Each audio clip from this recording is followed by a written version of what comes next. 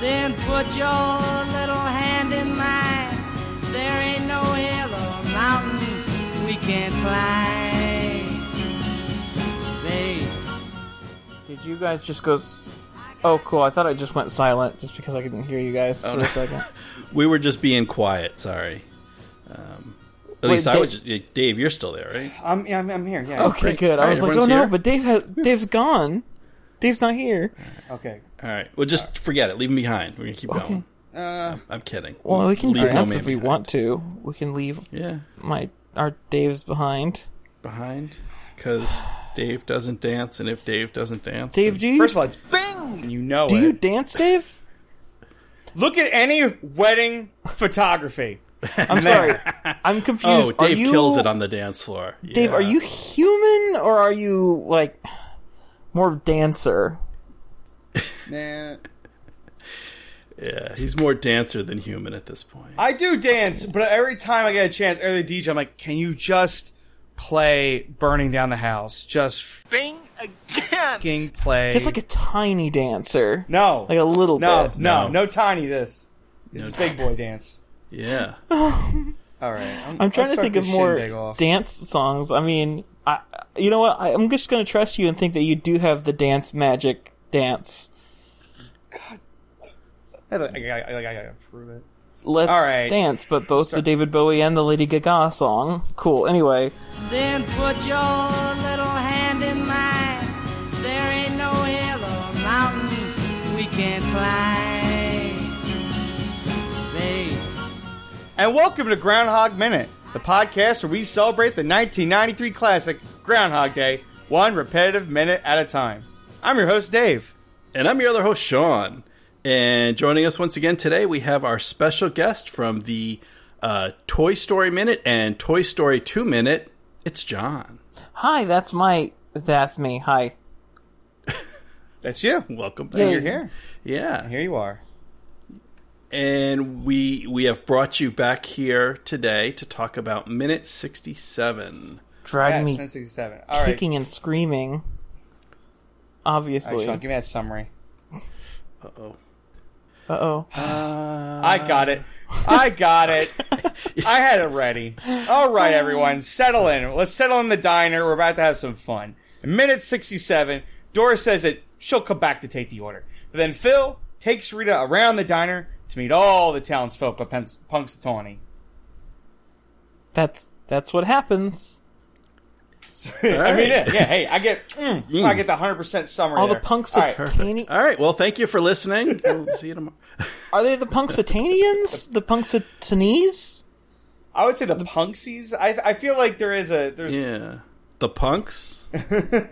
That's something we'll have to. Oh, there's train, baby. We got train time. Leave it in, Sean. Don't leave it ride in. on the train tracks. The punks. Yeah, exactly. Don't ride on the train tracks, Sean. I personally believe in that one, actually.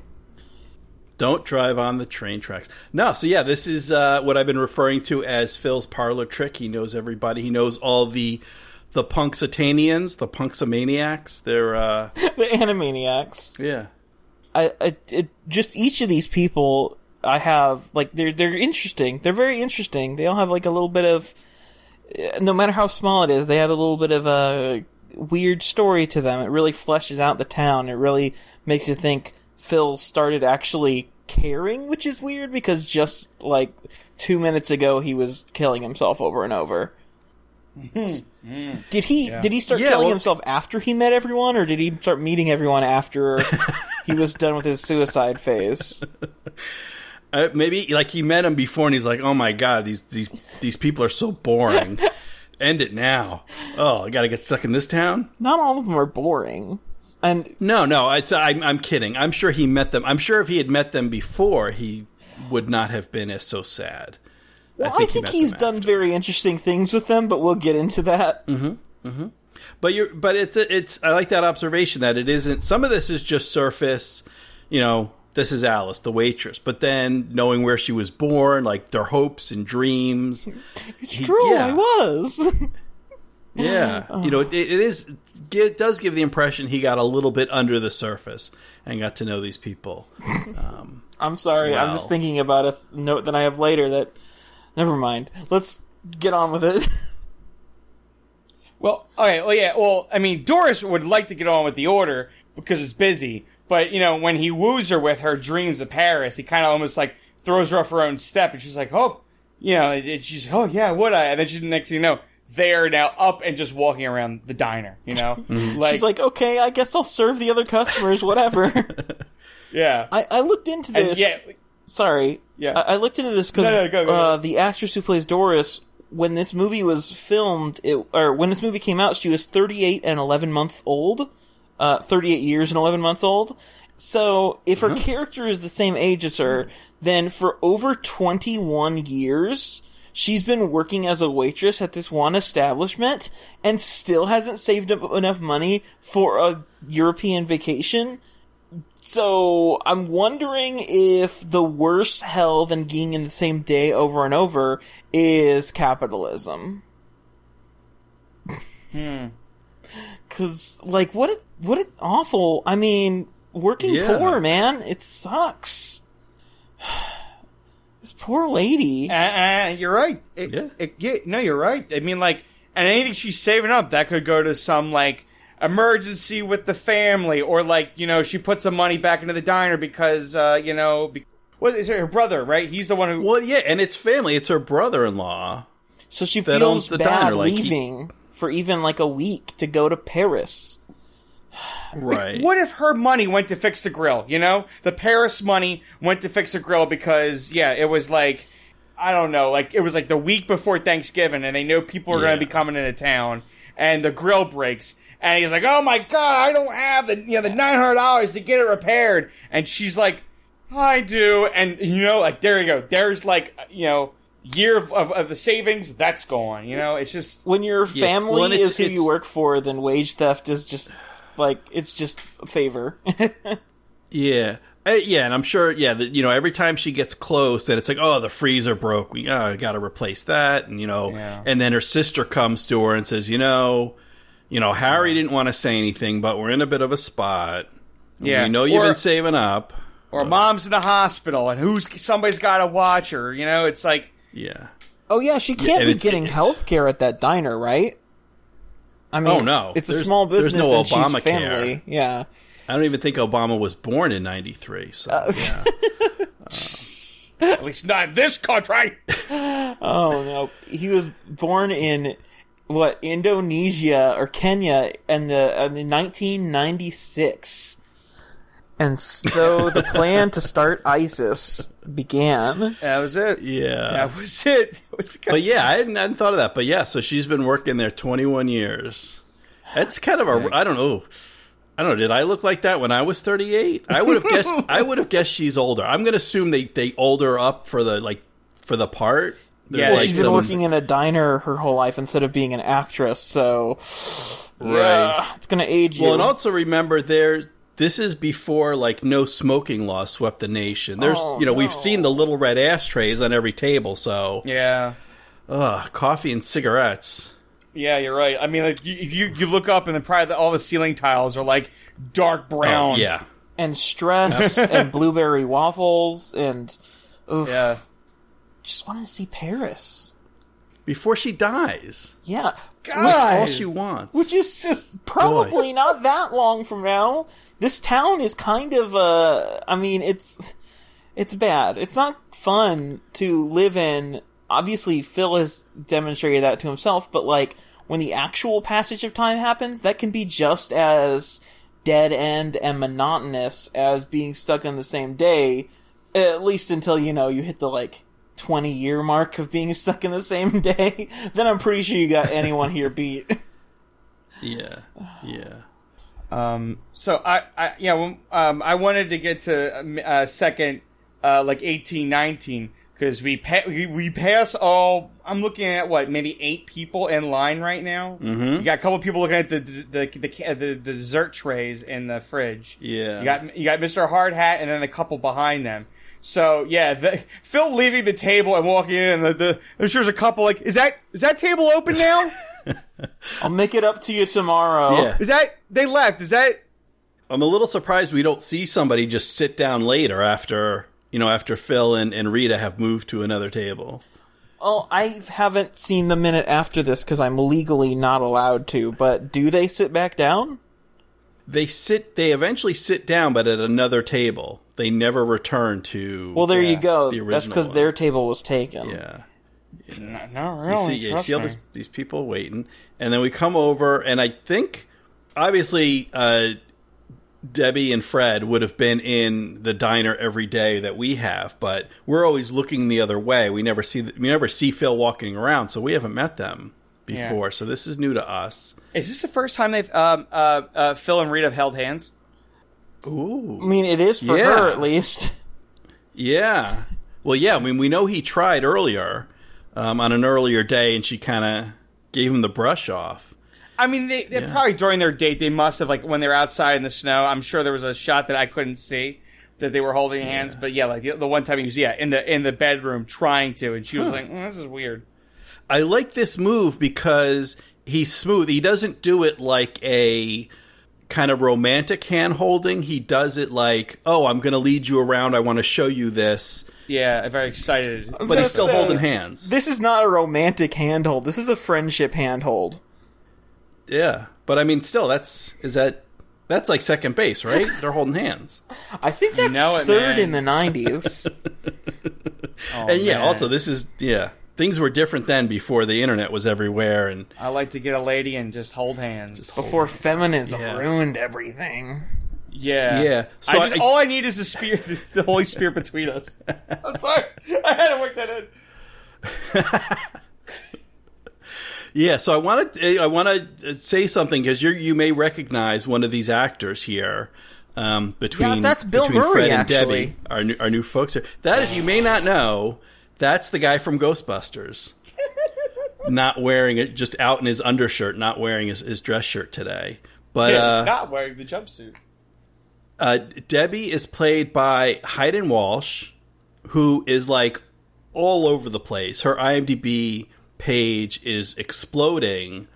She is Princess Bubblegum. Oh. She's Spitfire in like a couple different. She's in Teen Titans and DC Superhero Girls and a couple other things. Nice. She did Harley Quinn in Assault on Arkham. Oh, cool. That was her. Yeah. That was so much. Dude. Yeah, both Suicide Squad animated movies. I highly recommend you, listeners, if you were interested in the concept of Suicide Squad, watch the two animated movies. Like, go rent them on Amazon Prime or something. They are actually they're also incredibly sexualized, incredibly violent, like hard R animated movies. It's not dumbed down. It's heads explode and everything. People get shot. It's crazy. Yeah, yeah. And then she crosses over. So she did the DC thing. And then she's also Supergiant. She did Avengers Assemble and the Guardians of the Galaxy animated series. Cool. So she's all over the place. Debbie's happening. She's got good voice. Yeah. That's a good voice work. Wow. And born February 1st, 1971. So just missed Groundhog Day. Couldn't hold out that one more day. But yeah, so that's where you know her from. And that's Debbie Kaiser. Although it's Debbie gets a last name, but not Fred. Fred is just Fred. He does nothing important, and we'll never hear from him again. I'm kidding. That's, of course, Michael Shannon. And some of you are like, duh. And then some of you, your heads are exploding. You're like, wait, the guy from Boardwalk Empire and General Zod and all those other things? Yes, that guy. This is his first feature film. And he's Fred, and right now he's finding out, which this is, they always say, isn't it bad luck for the groom to see the bride before the wedding? Why are they here? They're having breakfast together, and they're supposed to be getting married this afternoon? Dude, they're 90s kids. All right, whatever. I mean, in the end, I suspect in the end it'll work out okay, but, he's about to get a bombshell dropped on him by this... this stranger in an overcoat. So he's having, Debbie's having second thoughts. I have a theory that Phil, think about it, it's the early 90s. He has used his god powers to have sex with a lot of people. At least one, I guess two, if you count Rita, that we know of. First of all, how do you think he knows that Debbie Kleiser's marriage is in trouble? Ooh, that could be a thing. Second of all, Bill, how does he know Bill's gay? That was amazing, ladies and gentlemen. It happens just that fast. What do we say? I honestly think John would probably want us to just continue the minute. Yeah, he would have wanted it that way. Let's just say that,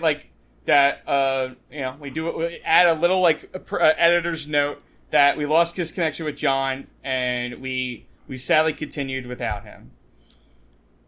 Yeah, I think you just did it. Okay, yeah, we'll just use that. Okay. All right, so... All right. So the show must go on, so... I don't know, anything else on Debbie and Fred? No, other than, I'm glad that both these actors are still getting work. I think that's important. It's good to just see actors still working. Yeah. Well, and so if John was here, he did have a good point that they're getting married today. Uh-huh. But they're just sitting in the diner and matching outfits instead of planning. Shouldn't you shouldn't, I guess there's no reception. This has got to be just a justice of the peace type thing. They're not running around the caterer and the flowers and the centerpieces and everything. She's not freaking out like most brides the day before if they have a big reception plan. So obviously this is just, there's not a big party happening. They're just, well, because we see them at the, I guess the Groundhog Ball. They're saving money. The Groundhog Ball is their wedding reception. But Buster probably did the ceremony. Yeah. There you go. I'm sure there's going to be a family gathering. I can't see the families not liking the other, future, child of the family they have. So, future son-in-law, future daughter-in-law. So I think the families would probably have a small gathering later. And so I think they're probably okay. So probably, everyone will meet at the city hall later in the afternoon. They get it done. They're probably, saving up money for something, and then Phil, at the end of this film, gives them a nice gift. So, all right, now we go on to our kindly waiter here. Yeah, Bill. So, I got a couple notes on Bill. And so in the original screenplay, and both the second and the third revisions I have, Bill says, "No, I'm not." When Phil says, "This is Bill, worked here since Penn State, and he's gay," Bill always says, "I am not." That he denies it, and and obviously Ramis eventually changed that, and I think there are two reasons, and Danny Rubin in his writings about the screenplay. Kind of guesses there are two reasons, and I agree. One is that just it's confusing because Phil is supposed to, have this mystical knowledge about everyone, and when everyone's Doris is like, "Oh yeah, I'd love to go to Paris," and Al is like, "Oh yeah, he's right," and everything. If someone just suddenly said no, he's wrong, or disagreed with Phil, it'd be kind of confusing. Is he just making this up, or and he just got lucky a couple times. Which I agree with. Well, then I don't know how much I agree with and then the second point that Rubin makes is it's kind of an uncomfortable, kind of outing someone against their will. If Bill doesn't want people to know he's gay, or if he's not, if he's not ready to talk about it, and Phil kind of forcing the issue, that might get uncomfortable. So it's easier that Bill's like, "Yeah, he's right," kind of thing. I guess that makes sense. But yes, I saw both him talking to Bill and him talking to Debbie and Fred as, I'm going to say the thing that you don't want to think about, but I think you should really discover it. And I think when he says to Debbie, you think, at first you think, oh, that's bad that he's saying that Debbie has cold feet. I think he's saying is that you have cold feet, and I think a couple should discuss the reasons why, and, rather than bottling your these feelings inside, have a discussion. And I think we're going to, listeners, take a close look in the following minutes. I think we're going to see them really actually have a conversation, not a fight, a conversation. And I think Phil's doing it for the betterment. At first, I thought, oh man, he's outing them, but that would be worse if Debbie, the whole day, her wedding day, whatever this reason is, she's getting cold feet, whatever minuscule thing it is, she's holding it and it's bottling up, and and one day it could burst into something unnecessary, an unnecessary fight. So I see it as Phil coming up and saying, hey, you got cold feet. I think you guys should talk about it, and you'll be a better couple for handling it like adults before you get married. And I think they do, and I think we're going to see, we're going to see that turn out for the better. And when he goes up, it's Bill, right? The waiter here? Mm-hmm. Yeah. Goes up Bill. I think how Phil gives him the eyes, it's like, hey man, I'm happy, and I'm happy that you live your life, that, that you mean no one harm, that you have nothing but goodness in your heart, that, you studied hard, whatever the story you told about Penn State, you worked hard, man, and, and like, God bless your craft, you're painting these little soldiers. It's like, shit, nigga. You could be doing this, on a professional level or something. You could be a sculptor or something, So I think those are the eyes he's giving him when because he's not talking to Rita, he's talking to Bill, and I think he's telling Bill what Bill doesn't think is important, and Bill, and so Phil tells the Bill, it's a little confusing, but Phil, touches his shoulder and says, hey, he works here from Penn State, paints soldiers, and he's gay, and how he says it is just, hey, that's your life, and I'm happy that you're living it. I think that's the eyes he's giving him, and I think Bill feels a little better that like someone knows his secret and supported him in that moment. Yeah, because he's really not judging. He's not like, oh my God, this woman's stuck in this town and all she wants to do is get to Paris, and it's been 21 years and she hasn't gotten there yet. Like exactly. No judgment. He tells her that. It's like, remember what that savings account was for. Yeah. It's not for, rainy days, should I buy a new coat? It's the Paris account. Yeah. Remember that, Doris. Remember that. It's the Paris account. Remember, hey, you really enjoyed those toy soldiers. He kind of smiles, and Bill's like, oh, yeah. He doesn't feel... I like it that, it's not...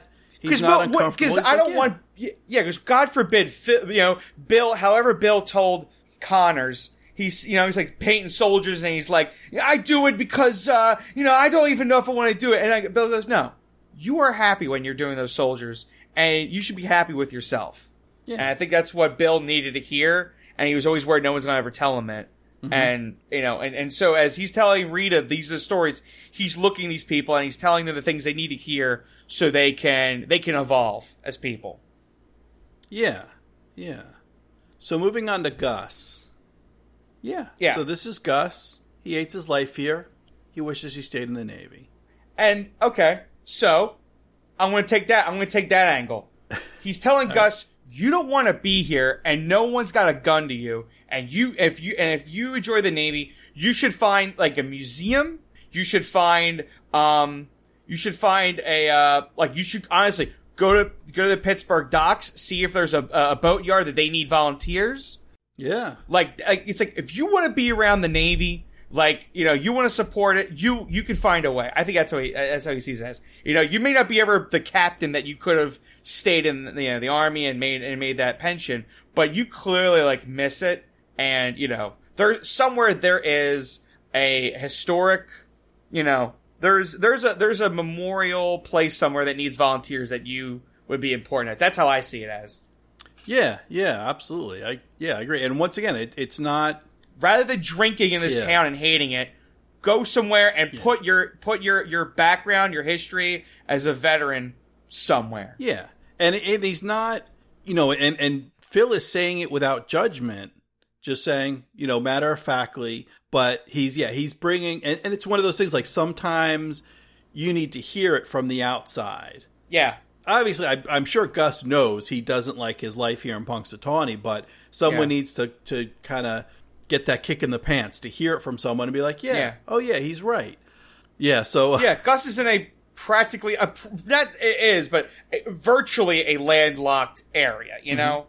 I mean, if he goes to Pittsburgh, he gets the rivers. If he goes to Philadelphia, he gets the Delaware. But it's like, in the Navy, you could, as the YMC, as the Village people said, you sail the seven seas. Maybe that, once again, like Doris, he was excited about traveling to somewhere, and now he's back in this town. He's not putting any interest into going out back to, oh man, we were stationed in Germany at one point and it was great. So then go back there, something like that. Yeah, and John's note on Gus is, why is he acting so normal? And all these people they're not, this stranger's coming up and just, doing this cold reading of like your deepest secrets of your soul, and everyone's like, no one's reacting like this is anything strange, but I think, it's the way Bill does it, and that these are the truths for these people that they're recognizing. Like, yeah, he's right. And the the comment I have on Gus is, and I don't know, this was like a discussion that I had with my friends when we all hit kind of late 30s, 40, where we're like, if we had gone into the military right out of high school, we'd be retired, or if we had gone to the police academy instead of going to college, we'd be retired and have that government pension right now. So yeah, I mean, at this point of Gus's life, like, yeah, I didn't really, we found out I'm a really bad judge of age, back when we were talking about Doris. I'm guessing Gus is late 30s, probably similar age, where like, yeah, he'd be retired, and yeah, then, not necessarily, 100% retired and not have to work anymore, but retired at half pay, and then just do odd jobs around town, or, get something part-time to supplement it. But I mean, half pay is pretty good. Yeah. Better than no pay.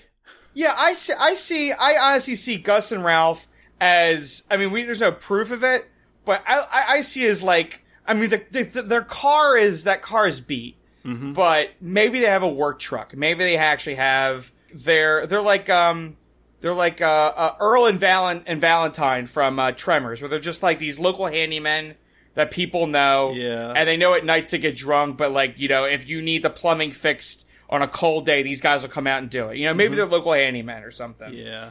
And that's what they got into maybe when, he was in the Navy. He like was doing like mechanical repairs and says, oh shoot, I could become a plumber, or like, or something like that. Or, and then maybe he never got into the union, so he's just kind of like doing it himself. So yeah, he has like no other financial support other than, whatever odd jobs he can get around town. And you're right, if he had that half pay, that could also go into some kind of savings fund for him to go somewhere, Yeah. So he's probably like, he's a working poor stiff. Right. Where he goes, I don't think I can afford to leave this town. And yeah, how Phil, I think, talks to them is, it's almost like he has the skeleton key. He knows exactly how to say it, where he's already bypassed their defenses of, how do you know that? Right. He gets that needle point right into their soul, where they crack open and they go, yeah, and then I am, or yeah, you're right, and and I wish I did this. Yeah. I mean, this is no one. Yeah, this kind of delivery, the way Phil is talking, his tone of voice, just kind of the delivery, this is the way the psychiatrist should have been talking to Phil way back when. Just this comment is like, listen, this is the way it is. This is what's in your soul. This is what you should be doing. He didn't really do that. He was kind of wishy-washy, like, oh, I got an alcoholic now. This is the kind of confidence when you need help, when you're looking for answers. Yeah. Yeah. Phil magically has transformed into that guy. Who knew? Yeah. Yeah. My last little thing on Gus is, I think we see is that we get a peek at the parking lot bootleg Punxsutawney Phil shirt. We can kind of see the U sticking out in the V. And we'll see more of that shirt later tonight when he's kind of loosened up a bit. Yeah. Yeah. And I like there's now a fear. Rita now has a fear, because at no point did anyone ever confront Phil about what he knows. They like I said, they opened right up and they just like poured themselves out into what Phil said to them. And Rita has like that fear smile, Yeah. That like, this guy just opened himself up to us. We don't know him from Adam. And Phil, acts like he knows this guy's inner secrets. And I just love how she grabs him at second 43. Like, like, how did you, like, is this something you're planning the whole time on the drive up? Like, that did you call these people? And, I think at first she's trying to think, like, okay, this guy's been here in this town so long, or he's been here a couple years because she thinks he referred to as I've been coming here for 4 times for the Groundhog Day. And so thinking back, her fear response is like, did you call these people? You know all these people's numbers and told them that we were going to do that? This. Yeah, it's the same thing about when she yelled at him, like, did you call my friends and ask them if I liked fudge or something? Right. And she thinks she can kind of get him. She's like, well, okay, because instead of letting Phil lead her around, what if I pick the people? What if I point someone out that he wouldn't, he's not, there's no way he could know who I'm going to pick out. Yeah. So unless he called up everyone in this diner, maybe I can trip him up.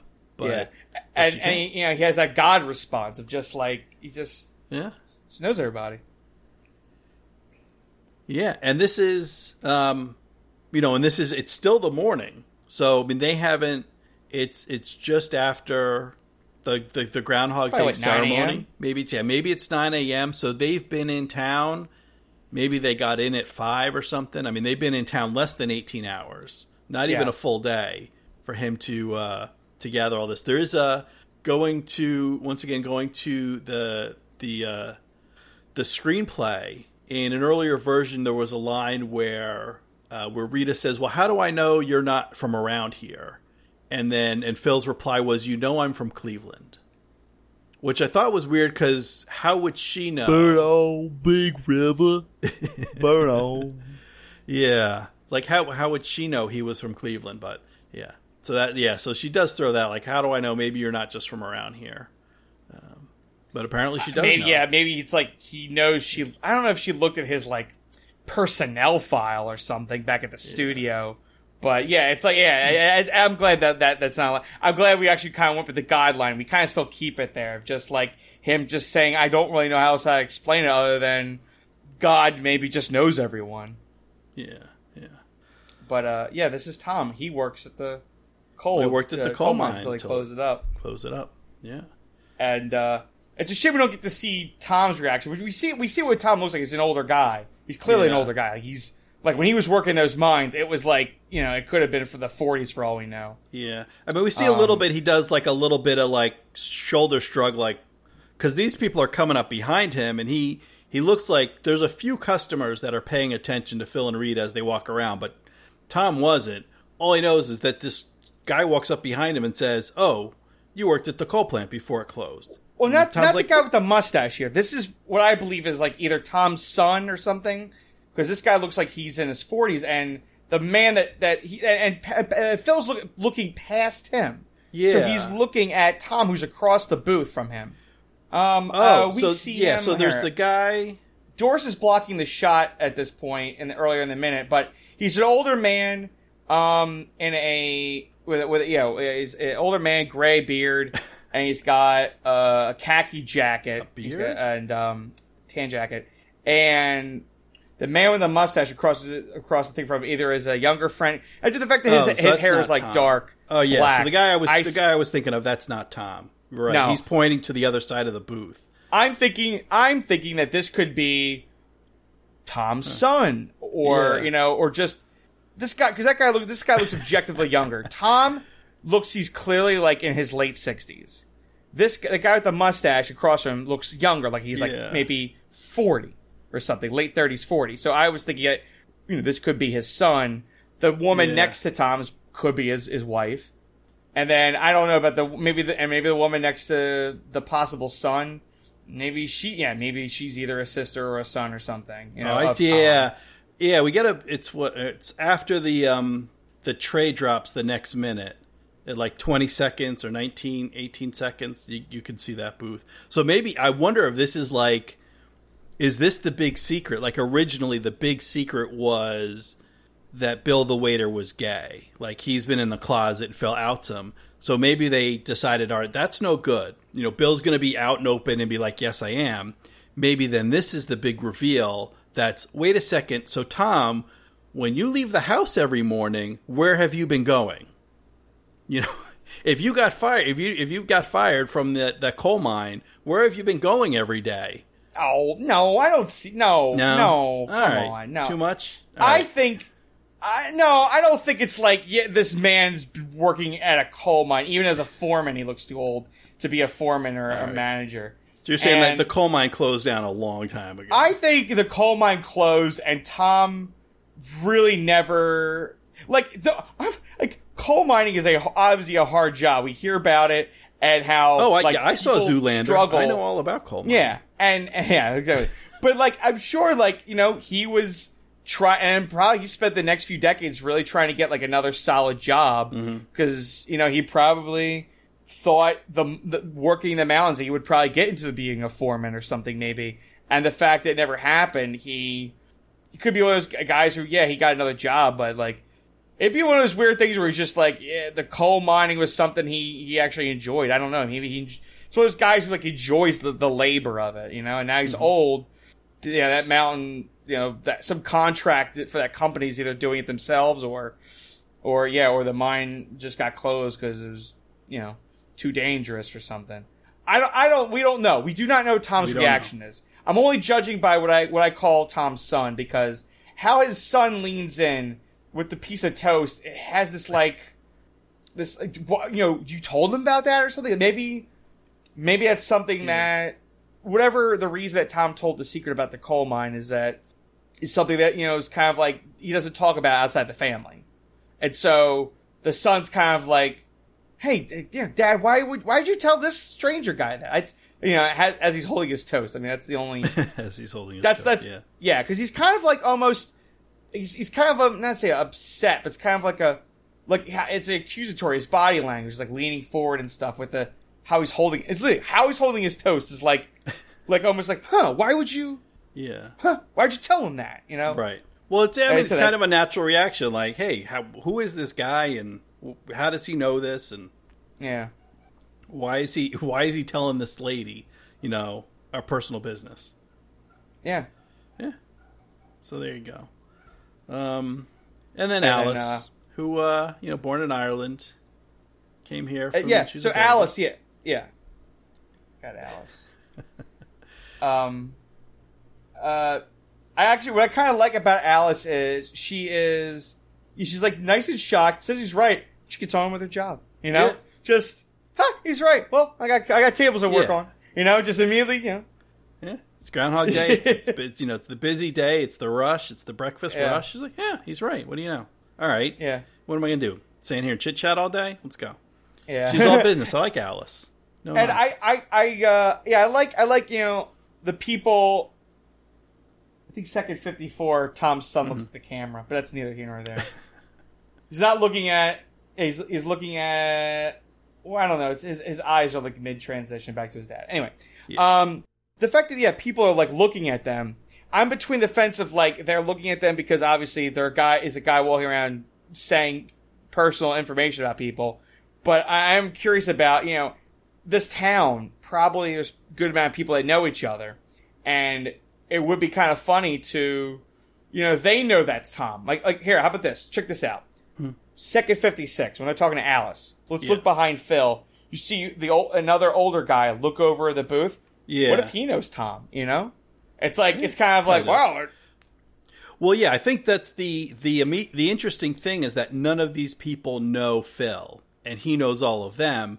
Yeah. If this was, I'm sure Gus and Ralph could read the room because they live in this town every day, so they know all these people. I'm sure if it was someone from town that they knew doing this, they'd be like, yeah, Tom, we went to high school together, or yeah, I got fired from the same coal mine, of course. Yeah, you've been coming to this diner for 20 years, and for 20 years I've been telling you, leave me a good tip because I'm saving up for Paris. So if it was someone they knew doing this, I think it's Phil, that they don't know him, but he knows them. That's the surprising part. It's not that someone knows them. Do you like the dad in the white sweater in the background behind Rita? Because I was scrolling through the minutes, and it's the two kids are down. They're either working on their cereal, oatmeal breakfast, whatever. Yeah. And the mom looks like she's got a coffee cup. She's looking over the kids too. But it's the dad's watching them. Oh, this is way more entertaining. No, I he gets to escape for a moment. Oh man, I don't have to deal with my kids. This is fun. This guy's just walking around, he's sipping his coffee. This guy's just walking around saying everyone's personal information. This is fun. Yeah. No, I really got to Tom there. I wasn't watching the dad. I'm looking at the kid that's across from him, that is like he's wearing a red sweater, but then he's got a white. It looks like he's probably wearing like a white collared shirt under the sweater. Like this kid's really dressed up for breakfast. It seems like. Oh, I mean, because one kid is just. That's why I say. That's why I say this. It's like they're probably a very prim and proper family, and they're no slouching, and the kind of people who dress up to go to the diner. Be good to your brother and say your prayers to go to bed. And so and it's like, oh, we're treating you. We're going to the Tip Top Cafe. Yeah. But really, in the back of his head, the father's just like, oh man, what a boring suburban life we live. Yeah. Well, and they got Phil like talking. He's like, oh, this is kind of entertaining. I like this. Yeah. I mean, the one kid's dressed like Gus. He's just wearing the plaid shirt. Yeah. So anyway, there's the two kids there. What are you gonna do? Yeah. I mean, way overdressed for the diner. Yeah.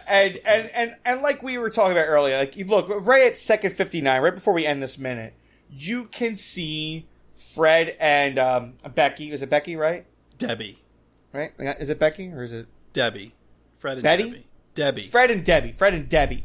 So like, they're having their conversation. Now he's leaning in her face. Hopefully it's not a Michael Shannon death stare like he gives now when he when they're like, Michael Shannon, we need you to scare the audience. He's like, I got it covered, and he does that like wide eye, I will fight them, that kind of stuff. So hopefully he's not yelling at Debbie, but I hope he's being like, hey, what's going on? You can trust me, Debbie. She's like, Fred, I don't know. He's like, no, that guy said you had cold feet, and you looked at me, and I know it means, So hopefully they're having that conversation, and not an argument, but an honest to God conversation that will fix this. So, those are mostly like my notes for the minute. It's a shame John couldn't make it all the way through with us. Yeah, damn shame. 2018. So I think that covers it. The last little thing I had for this scene was just some tidbits from the screenplay, just kind of the evolution of how we got here. Uh-huh. In the first draft, it goes from the car crash, Phil driving over the edge of the quarry, truck explodes, flash to in the diner, Phil says, I'm a god. In the second draft that I have from Ramis is where they put in the series of deaths of the different way Phil is killing himself before we get to this scene. And then the third draft kind of has pretty close to what we see. It's the crash, Phil wakes up, the I got you babe from the radio, we go to the toaster in the tub, and then the different suicides. So what we see is kind of pretty much what they came up with by the third draft. But there's one particular, and they changed it a little bit in terms of how he killed himself or kills himself and the order.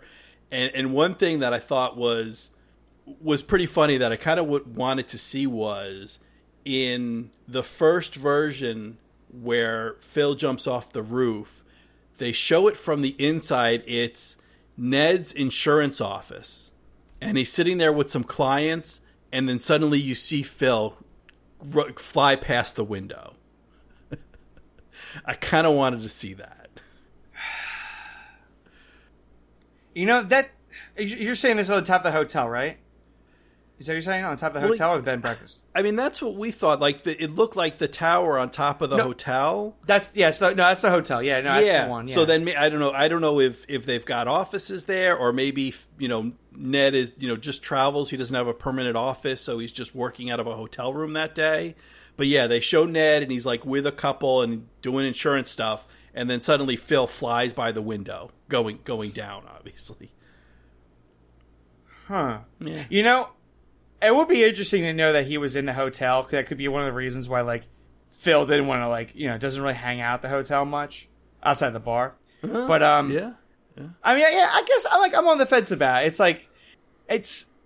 We take his suicide pretty seriously during that scene, so I don't know if I want to negate it with the comedy of Ned. I kind of like the seriousness of it because Phil wants to either die or get to the next day. But he doesn't want to be in this day anymore.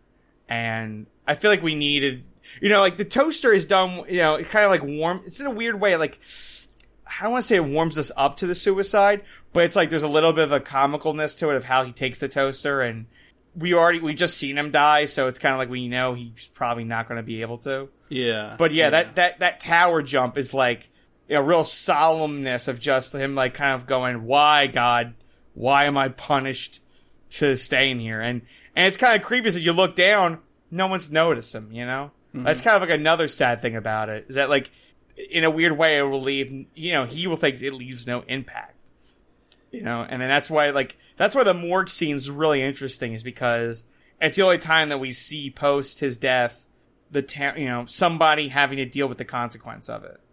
Right. And that's, you know, that I think watching Rita cry, and Larry kind of like doesn't really know what to do, you know? He's kind of stuck because, yeah, he doesn't really care about Phil, but he's like, I guess I should lie. I don't really know what I should say right now because I feel like because he's saying it, you know, not really to Rita. He's like saying it to like the mortician, you know, like, I guess I gotta tell him he was a good guy. Like, that's how I always saw it as. It's like Larry being like, I guess I'm supposed to say something now. Yeah. You know, Larry doesn't care in a way. He's like, I don't care. Phil dead's not gonna help or hinder me. So, but like, yeah, for like Rita, it's just, yeah, it's like devastating. Yeah, that's why I'm on the fence about like, and also I like the fact that we haven't seen Ned in a while. I kind of like that. It's, we see him when we see him again. Well, you know, it'll be new. It'll be like a new, like, oh yeah, Ned. Like we haven't seen Ned in a really long time, at least for us. God, yeah, so it'll have more impact. Yeah, it'll have more impact. Yeah. Okay. Yeah. So I guess that's about it for minute 67. Yeah, it's kind of like this weird emptiness, is that we had a guest and lost a guest. It just stinks, you know. Yeah. But so, you know, so check out John's. Yes, please do. Podcast at Toy Story Minute. Is it toystoryminute.com? I believe so. No, it's he's at Dueling Genre.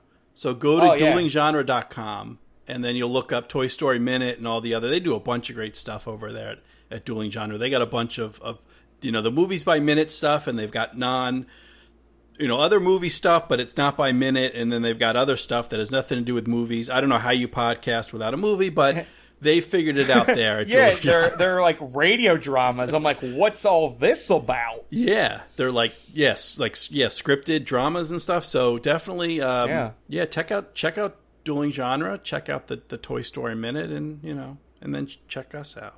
Right. So that's it for us for minute 67. Thank you for listening, and we will see you tomorrow.